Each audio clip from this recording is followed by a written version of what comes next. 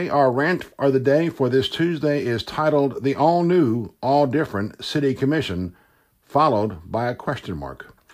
If you attended Monday's Rome City Commission meeting or watched it on the webcast, you may have suffered a flashback to the weekend storms, more specific to the power outages triggered by that storm. You remember sitting around for hours reading books by flashlight and surfing your smartphone, waiting for the power to finally be restored.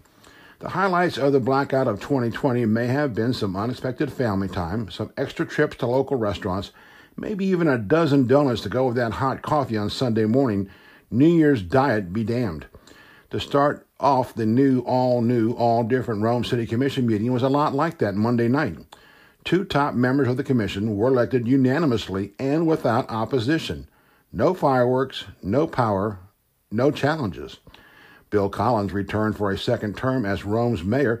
This was far different from a year ago when Collins won a 5-4 squeaker after Randy Quick flipped his supporting vote for incumbent Jamie Doss to Collins' side. Quick was then elected mayor pro tem.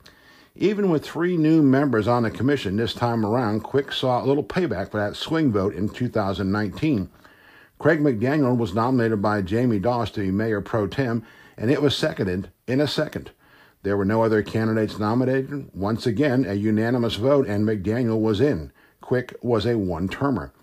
We watched for a few more minutes of the webcast, enough to see the commission retain the services of Sammy Rich as city manager, and then we heard Sammy Rich name his resulting reappointments to offices throughout the city.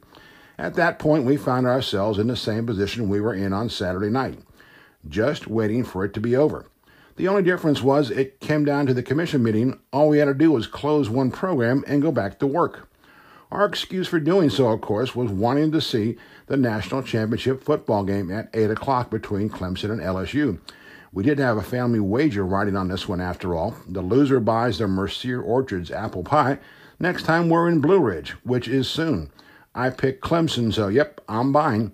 So, with the anticipated post-election drama over, following a general chorus of kumbaya when it came to electing the mayor and pro tem last night, we now ask ourselves what's next for the city commission. Actually, let's get selfish. What's next for the city of Rome? Our guess is we'll take it from an issue-by-issue basis. Will we see coalitions continue to form within the commission? Will we see change, say, perhaps with the webcasting of the city commission caucus before each city commission meeting to let folks know how votes really are formed and made? Before someone says it can't be done, let us remind you. Simply move the caucus to the commission chambers upstairs. Is there an extra cost? Well, maybe cut back some of that caucus food budget, perhaps. Or maybe that's being petty.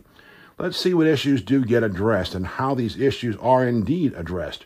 For one, let's watch downtown. There's still a hangover from the parking and smoking issues of 2019.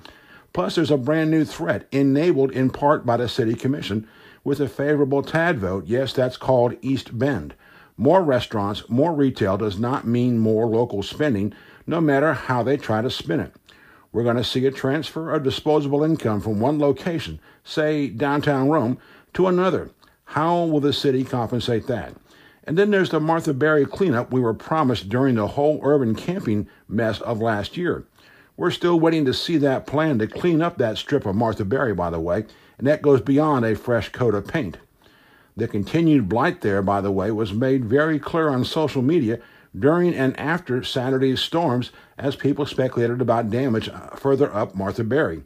The running joke was whether the Cottis Inn sustained any damage and whether if that damage was even discernible. So now we watch and wait. We agree that overnight changes are next to impossible. Things take time, and we get that. That'd be like expecting the number 2 team in the SEC West in 2018 to suddenly go on a winning streak, taking the SEC championship and closing the season with a national title. I mean, that never happens, right? This is John Druckenmiller with HometownHeadlines.com reminding you breaking news this morning and this afternoon on the website, HometownHeadlines.com. Please join us all day long for continuing updates. Right now, it's time to get out of here. We'll be opening and closing with the stylish renderings of Funky Druck from Harry Musselwhite. Have a great day in Northwest Georgia.